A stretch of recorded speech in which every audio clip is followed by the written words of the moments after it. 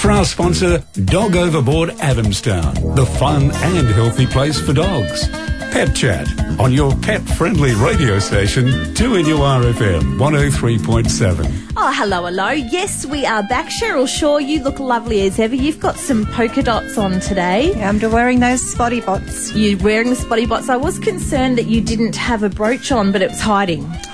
Is it a poodle today? No, it's just a little dog with spots. You always team with the theme, and it's lime green and the necklace. Check us out on our camera. You can see how good Cheryl looks, 2NURFM.com. Paul McCarthy, I mean, you look amazing as well. You're in your uniform. Very boring in my uniform. I'll have to jazz it up the next time. Yeah. Can you please do? Yeah, put a bit of suit flair and tie. here. Yeah, that'd be nice. What are we chatting about today? Well, I thought with winter being here, we'd talk about, does your dog need a jacket?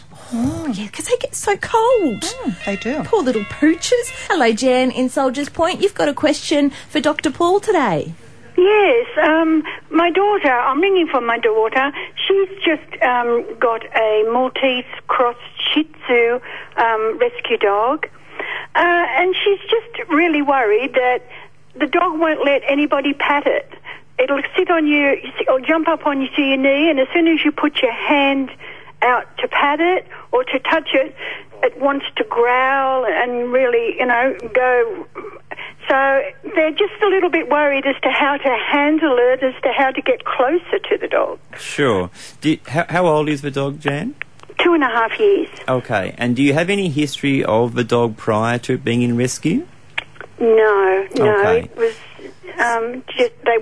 at a like a private residence where the people were fostering it when they picked it up. So it certainly sounds like the dog probably hasn't had a great deal of time with people, and so as far as socialisation goes, has probably missed out on some of that critical socialisation time.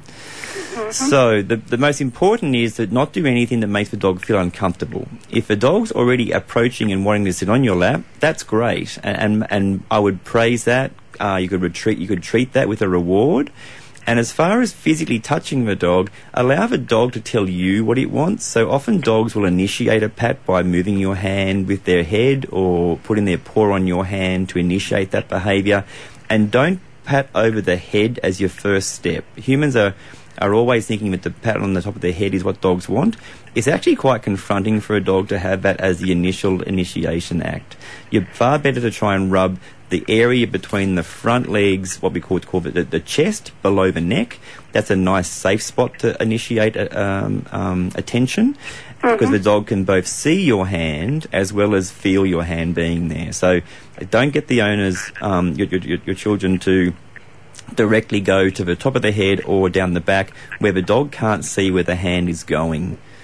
Oh, right, okay. Yeah, and the second thing is just trying to make sure that the dog is feeling relaxed at all times, and so letting the dog take the lead in those circumstances. Praising the dog when it's doing behaviour that you'd like to keep, and ignoring the behaviour that is bad. That would also go if somebody comes to the house, the dog just barks crazily. So that would be the same sort of thing? Yeah, so the dog's trying to protect itself by barking the danger away. If they can scare that stranger from the house, then they've remained safe. So in those circumstances, it's again taking it all very slowly and carefully, reassuring the dog that they are safe. Often it's better to have the dog not in the same room as the person entering to start with, so that they're somewhere else where they feel safe, and then they can be introduced to the stranger in the room rather than the stranger coming in through the front door as their first approach. That can try and help that barking as well. But again, the bark is just, I'm not sure, I'm trying to keep myself safe, and I'm just letting everyone know that if they did try and take me on, that there's, some rough and tough in me. But generally it's a nervousness rather than a pure aggression. Right. Okay. Thank you very much for your help. No problems, good luck. So, Paul, it is about building up the trust as well with the animal. Yeah, so in those circumstances where Jan has had a dog where there's no previous known history, it's that unpredictability of how much attention or lack of attention that dog's had during that critical time period, what we call the socialisation window. Now, it's sort of generally that sort of 8 to 16 weeks is what we call the socialisation window, and if you can really maximise attention from people in that time period, exposure to things like crowds, children, other dogs, the environment, in a safe manner, that really will help with those dogs down the track. Dogs that are showing that sort of fear at 2 years, they may have had experiences that have not been pleasant. They may have or developed a distrust of people already. And if it does occur in that window, it can be often a long time to try and rehabilitate those animals, and sometimes not always a possibility to rehabilitate those animals. I learned so much when you come on. I didn't realise about the patting of the dogs. I'm doing the wrong thing. I'm getting my kids to pat Gizmo on the back. Yes, and once Gizmo knows you're there and safe, he'll enjoy that patting. Okay. It's just when you're first meeting a dog you don't know, the first idea is best put your hand as a fist. You place your fist in front of a dog's nose, let a dog sniff you with fingers all enclosed, so they're not a target for the dog to grab. And then if that's accepted and licked, you then rub that base of your chest under the neck, and that just means that the dog is being met in its safe way. It makes sense once you say it, so they can see you coming, they get to have a little sniff of you introduce themselves. And it also makes sense as a human. If someone came up to you and the first thing they did was pat you on the head, you'd probably not think that was a very I would think you're really condescending. And yeah, I don't that's like right. You. So just remember, if you wouldn't like it, then don't do it to the dog either. Harry from Cave Speech, you've got a question for Dr. Paul about a white boxer. Well, we do. We have as I said, a white boxer. She's a beautiful dog, and she's just gone on to 2, but she has these tear stains. Now, we've tried all the products that was available in the pet stores and that, but we just can't get anywhere. Yeah. Now I spoke to a vet that is now retired, which I can't get in touch with, but he mentioned something about breaking down peroxide and putting that on with a cotton bud. Do you know anything about that, or do you know a product that what he's talking about is diluting the peroxide to try and bleach the hair under the eye. That's correct. Yeah, and certainly that has been a commonly used technique to do to try and get that white stain to go back to being white. So boxers commonly can have conditions where they will have increased tear production abnormally. Has the vet checked your boxer to make sure that the dog's producing the correct amount of tears and there's not more tear being produced due to, say, a rolled eyelid or extra eyelashes? No, we had her to the vet quite recently. She actually suffers with a small liver. Okay. And she's on medication for that, which is all cleared up now. It's quite good. Excellent. Yeah, but as I say, this stain, it doesn't affect it, but it just doesn't look good. No, and certainly I think it's an aesthetic thing we see in lots of white dogs, and I'm sure, Cheryl, you see this as part of your daily practice. There are things called angel eyes, which is We've tried that. It doesn't do a thing. And I think generally, I'm going to be a little bit tough on this one, is that it doesn't worry the dog.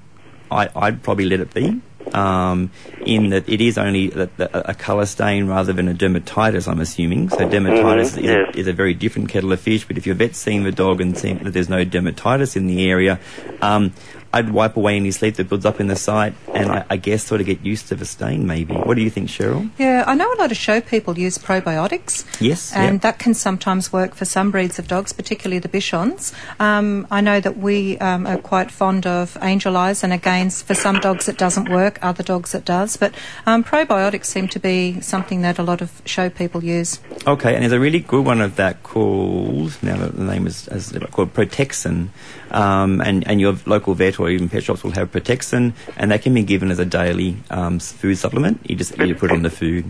Can you spell it? Protexin, Protexin. Okay. And I can get that from the vet, or? Yeah, it's a non-prescription product. You can use that. Other probiotics that people will often use is if you use Yakult. That can often be helpful for dogs as well. And that's actually obviously perfectly safe for the dogs to take. Yeah. And always check, particularly with liver disease, it's always good to check if you're going to give something, just not knowing what the diagnosis of your liver disease is for your boxer. Just clarify that any of the probiotics are safe to use. In that some liver disease, you shouldn't be using anything that we get it checked out every 3 to 6 months. Yeah, perfect. They keep a check on the blood and that sort of thing. Yeah, so just check with your vet. Just make sure that the liver disease you're currently having treated is fine to use probiotics with before you use a probiotic product. Mm-hmm. Okay, thank Thanks, you. Harry. Harry sounds like a great pet owner. Yeah, very you know? determined. Yeah, he is. And boxers, sadly, are often overrepresented in breeds who do have congenital liver diseases or acquired liver diseases. So it is important when you have those sorts of dogs that you do follow your vet's recommendations.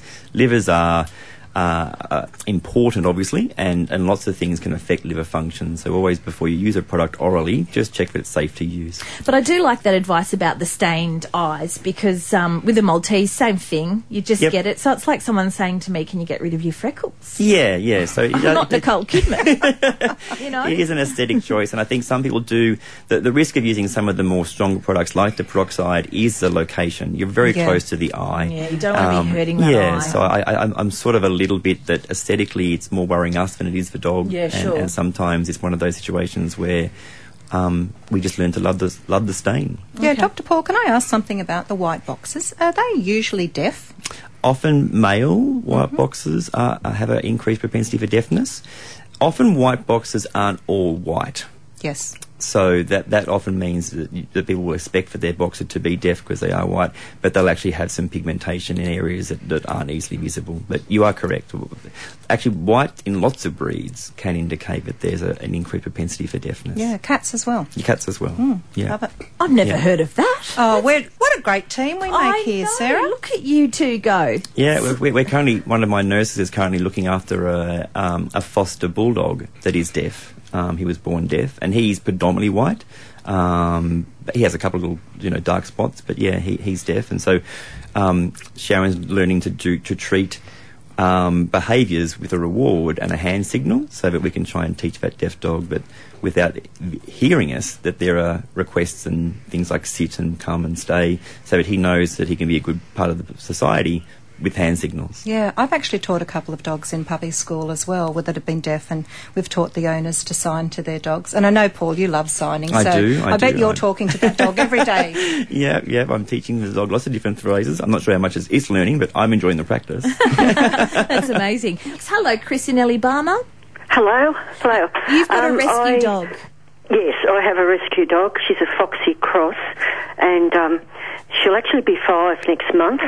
I've had her now. I fostered her for a couple of months, and then I've ended up adopting her. That happens commonly. And she's a dear little dog, but because she'd been attacked by these dogs and had her throat ripped open when she was surrendered to the vets, she's very, very fearful of anyone coming in a space, and I can't take her for a walk anywhere where there's other dogs. She rears up and bares her teeth, and you can't control her. Sure. And I've tried lots of different things. People try this, try that. And I just like her to be able to enjoy. I take her for a walk, but I always try to go where I know there's no other dogs. Is she giving you indicators the other way? Yeah, is she giving you indicators that she is enjoying the walk, though? She gets so excited. Now, I want you to look at the excitement for me, in that there is excitement and there is hyperexcitability due to anxiety. And so often people are misunderstanding that what's actually happening is that dog's getting so wound up about that lead coming out and having to face being outside, that jumping and the crying and the scrabbling is actually not, I'm looking forward to this walk, but I'm actually getting quite nervous about leaving the house. Oh, because actually what happens in the morning, I've got a routine, I'm just on my own, and so I have a shower and I get dressed and I give her a little bit of dry food and that. But after that, she just runs in and out where the lead is, wanting to go. So like what's really happening? Running in and out. Like she gets under my feet. It's like I want to go, and she pulls. I've got one of those balance leads. Yep. But she pulls so hard. So to me, that part's excitement. But then, I think what you're saying, when I'm actually right out and about, and if she sees the other dogs, I think that's a real anxiety. Yeah. So I'm fairly cautious about if dogs are showing that amount of aggression on their walk, that that the walk may not be all that positive for them, and that you may be better to look at other avenues for exercise. So it can even be just have a little bit of a sniff and smell at the front of your house so that your dog knows who's been past and what's been happening over the day. But that might be a dog that's far better to have a run and play in the backyard with a toy or chasing games or something that doesn't place that dog in an environment that stimulates that fear aggression. Because that baring of the teeth and that wanting to sort of look like I'm going to try and go the other dogs is actually a bluff technique to try and maintain safety. When you're a little dog, you know that if push comes to shove, if the fight occurs, you're unlikely to win. So your best defence is to make yourself look as rough and tough as you can from the get-go, scare everybody else away so that no one takes the challenge on. That's exactly what she's like. And at home, she's the most gentle, loving dog you could ever, affectionate and, really lovely. Well, she's already giving you your indications of where she feels safe. So she doesn't understand toys. I don't think whoever's had her in those years, she just doesn't know. I've bought that many toys and she just looks at them like, I don't know what that is. She just doesn't know what to do with them. She also won't be able to play if she's nervous. So what you might be best to do, is she food motivated at all? Oh, she would eat all day, every day if you let her. Beautiful. So start smearing some Vegemite or peanut butter on your toys to get her interested in them, and then smear and throw them. So what we're actually doing is we're sort of teaching her play techniques. Because it may be that she didn't ever learn them, or she was in a circumstance where she didn't feel safe enough to play. But, I think that I'm sure that she wants to see what's out there because she wants to make sure she's safe. So let her have a sniff and a walk around at the front with you on lead. Have her see it. But I would probably avoid taking her to some of those bigger off-lead areas or the bigger park areas where she's going to be challenged by those environments. I really try not to do that. Perfect. If I walk out the front and there's people across the road have got a dog, I actually will turn around and walk the other way. Or it's often good in those circumstances to try and desensitise her a little bit, though. So when she sees another person, give her a reward. So she links being fed with what she sees as a negative. Okay, I never thought of that. So you positively reinforce the event so that she sees, I see a person, I get a reward. That means people are good. If I keep doing, if I keep seeing people, I keep getting rewards. How good are people? They equal rewards, and we're trying to desensitise her to those events. And that can cross over to dogs as well. Dogs are slightly more challenging in dogs who have been attacked, but it's still a warranted activity to try. But just place her always in a distance so that she doesn't feel that she's got to arc up and do that confrontation activity because she won't learn while she's scared. I do. As soon as I see a dog, even in a distance, I sort of veer in a total different direction. But as you say, if that happens and I walk out the front here and there's people across the road, I could do that, couldn't I? Once she starts to jump up, just give her a treat. Yep, pay the good. Good on you, Chris. Thank you for the call. Once again, interesting information, and I didn't realise that obviously it's a trait with some foster dogs that they don't play with toys. I know that my brother adopted Roger, and for like the first 3 years we said he wasn't a real dog because he wouldn't play with toys. He does now, but no way. Yeah, and it just meant for the first 3 years he didn't feel safe enough to play. Okay. So playing for all species, for us as well, requires you to be relaxed and enjoying your environment. And often one of the questions I'll ask people who may have an anxious dog is, do you see your dog playing? Because it gives me an idea as to how safe they're feeling in their environment. They do tell us so much, don't they? Without we just us need to be better listeners. We do. 49216216. We do have a free line right now if you've got a question for Dr. Paul, and we might have a quick look at our pet of the week. Oh, I just want to squish her cheeks. Now, this one is Junior, a 9-month-old Kelpie cross who is adorable and energetic. Now, he's a boy. He looks huge. There's a little video here. There's a video here of him, which will pop up. He looks quite a big boy. He's still very gangly. He's in the puppy stage. His coat is beautiful and shiny. He has got floppy ears, which are very cute. So he hasn't had very much experience on the lead, so he will need some further training to make exercise with him fun. He is house trained and he's comfortable sleeping both inside or outside. Junior's a very affectionate dog who loves to give kisses and just wants to be with you. Junior really needs a family that will fully include him in their lives. And I'm guessing impressing Dr. Paul and Cheryl, he'll be quite energetic, this boy, because he is a big boy. Yeah, and his breed type would suggest he needs to have lots of mental stimulation. Keep him really entertained. Help his need to work.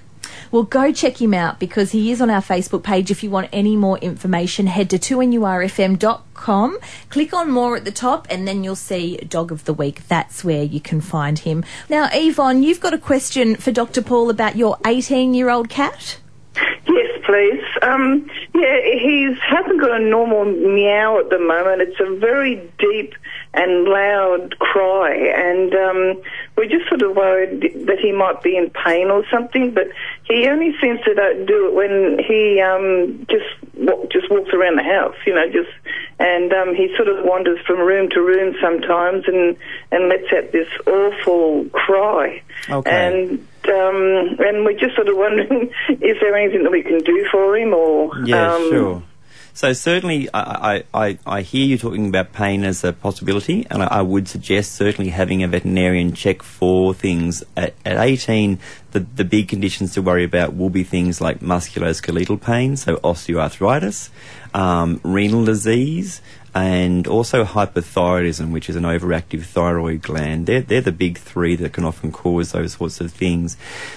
The vocalisation, if medically has been shown to not have a cause, could also be due to what we refer to in older animals as cognitive dysfunction, which is similar to dementia in people. Now, okay. Yeah, so all mammalian brains age, and part of that aging process can cause changes in how they're perceiving their environment, what we call cognition, how they're thinking. And that sort of walking into a room lost is one of the early stages of cognitive dysfunction in animals. So what can often help in those circumstances actually is leaving things like night lights on, having food in multiple areas, having litter trays in multiple areas, so that there are sort of some things that remind the cat of what's in their environment. Also, in early stages of cognitive dysfunction, having the brain turn on more frequently, so having them chase a ribbon, having them sort of get through an obstacle course, jumping in out of boxes in cats that have not too much musculoskeletal disease, just getting that grey matter to work more frequently can often stave off some of those early signs of cognitive dysfunction. But I would certainly have your veterinarian rule out pain as one of the causes for your changes. I think it's a very good thought. Oh, okay, yeah, because he was always a very active sort of cat. Yeah, so osteoarthritis will often be shown in cats not as a limp, but just by a change in behaviour. So a good thought. Thanks for your call, Yvonne. We're going to go now to Steve in Marks Point. Now, you've got a stumpy tail cattle dog, Steve. Yes, I have. Hello there. Can you hear me? Yes, we can. Oh, good. Now, I've got a stumpy tail cattle, a Smithfield. She's 3-year-old, beautiful dog. But we live near a laneway. She's very protective of her yard, as they are, and she's very protective of the car. Yep. Now, the problem is I have a bloke walk up here every night, and he's always on his phone. Yep. And he talks very loudly, and he always walks near the fence. And it started as a thing, I think, just to stir her up. But now she waits for him, and I bring her inside. And we think he may have gone past, then he changes his time and does it again. And he is really the only one that she goes off at like that. She hates him. Sure. Children, beautiful with children. Kids can play in the laneway. She doesn't worry. But it's only this one particular bloke. He leads 2 Maltese Terriers. And he's walking the dogs while he's walking up the laneway? Yep, walking the dogs, and he talks very loud. Yeah. I've actually said to him, look, mate, you're stirring her up, and it's like he just ignores you, I don't think I'm going to have I put music on. Yeah. I think in this circumstance, Steve, I think your only option will be just to place her in an area where she can't be near that spot. There's nothing that I can do that will suggest a change in that one. Yeah. Well, if behaviourally it's just one. I can, Yeah, I think if it's a stimulus-related event, you just try and remove the stimulus. Or let her out. That's a joke. Don't let her out. Let him. Yeah. She would eat him. But she's a beautiful dog. Don't get me wrong. but she's just this one particular bloke, and I don't know why, but she hates him. Yeah, I would just remove her from the situation. Sounds like, she doesn't like him. I don't know Steve is a fan of him either. No, and certainly... She might pick up on that. Human body language would certainly be giving him a very bad picture in her mind as well, so... Before we go to more calls, let's have a quick look at the weather now. It's all thanks to our sponsor, the Hunter Motor Group, Maitland, for new Honda, Subaru, Volkswagen and Isuzu utes. Yes, cloudy this afternoon. We initially thought we'd see rain for the next few days and into the weekend. Doesn't look like it will at this stage. In fact, it should be mostly sunny for the rest of the week and the weekend. We shall wait and see. We're talking Pet Chat, and we will go to another call right now. We've got Stephen from Waratah. You've got a question about your 8-year-old Labrador. Yes, good afternoon. Thanks for taking my call. My dog, well, she used to belong to my neighbour, and then they wanted to rehouse him, so I took him. He's now 8 years old, and we live alone, just him and I, and I'm guilty of overeating and I'm guilty of overfeeding him. He's now 54 kilos. Good grief. Okay. And I don't consider that he gets a lot. I give him a bone in the morning, a small bone, and then he gets his main meal, which is 250 to 300 grams of chicken wings, during the day. But then he will have some of what I eat for lunch and dinner. Okay, all right. So I think this is a really simple one, this one, Steve. This is about portion sizes. Yeah, so my question was, is it a simple matter of just cutting back what I give him, or should he go on a special diet? Yeah, look, I think sadly at that weight, that is actually what we would refer to as obesity, and obesity is a real sort of open doorway to all sorts of conditions that are going to come your way. So I would recommend talking to a veterinarian. There are some very good foods out there now. There's one called Hills Metabolic, which is formulated for obese dogs to try and get them back into a healthy weight range. And that's trying to look at epigenetics and trying to turn genes on and off, not just about trying to make portion size better controlled. But certainly your bone is all marrow and fat. So there's step number one. I would remove that one from your shopping list. Chicken wings, which I think you mentioned, that's just a big bunch of fat. Okay. Yeah, so I think even some of the selected food types, you're feeding fat rather than feeding fibre or protein. And so I'd look more at looking for... You could fill her up on vegetables without having to use these fatty products that are really going to just put more weight on. Okay, fine. Yeah, but certainly, have a chat to your veterinarian. There's some really good products out there for weight control now, and certainly look at your diet selection, because I think there's a lot of things on there that you could remove that would make a big difference to your dog's body weight. Okay, fine. Well, thanks for your help. No, good luck. Thanks, Stephen. Thank you. Bye. And so, Dr. Paul, should we be feeding our dogs more than once a day, or is once a day adequate? Yeah, so this really comes down to, again, portion size. So you can feed a dog as often as you would like to, provided that what's going in, input-wise, energy-wise, is being used up. So the same rules for us. Yep. So if you can actually get away with giving dogs less as a total over 24 hours if you divide their meals up into 1 or 2 or 3 smaller meals. But you need to make sure that they're getting divided. So what often happens is that people are not necessarily matching what they're feeding to the amount of output a dog has. And certainly with the last caller, for example, there's very little exercise ability for a dog of that body weight to do. It's too hard. And in those circumstances, the portion sizes are really important. It sounds like Stephen's dog needs to go to boot camp with me. 12-week challenge. Let's see if we can get some, fat off him. I think he probably needs to do some weight control first before he starts moving those legs. Yeah, of course. Yeah. Interesting stuff. And look, that's just about all we've got time for today. Cheryl Shaw, lovely to see you as always. Thank you, Sarah. It's been a pleasure. Dr. Paul McCarthy, great to have you in as well. We've had some interesting questions today. Yeah, it's been a good day. Yeah, thank you very much for your calls. Of course, Pet Chat is back same time next week. And if you've got any questions in the meantime, look, there's nothing to stop you from sending us an email at 2nurfm.com. Go to Pet Chat, and of course we'll make sure that we address that for you next week so you don't miss out.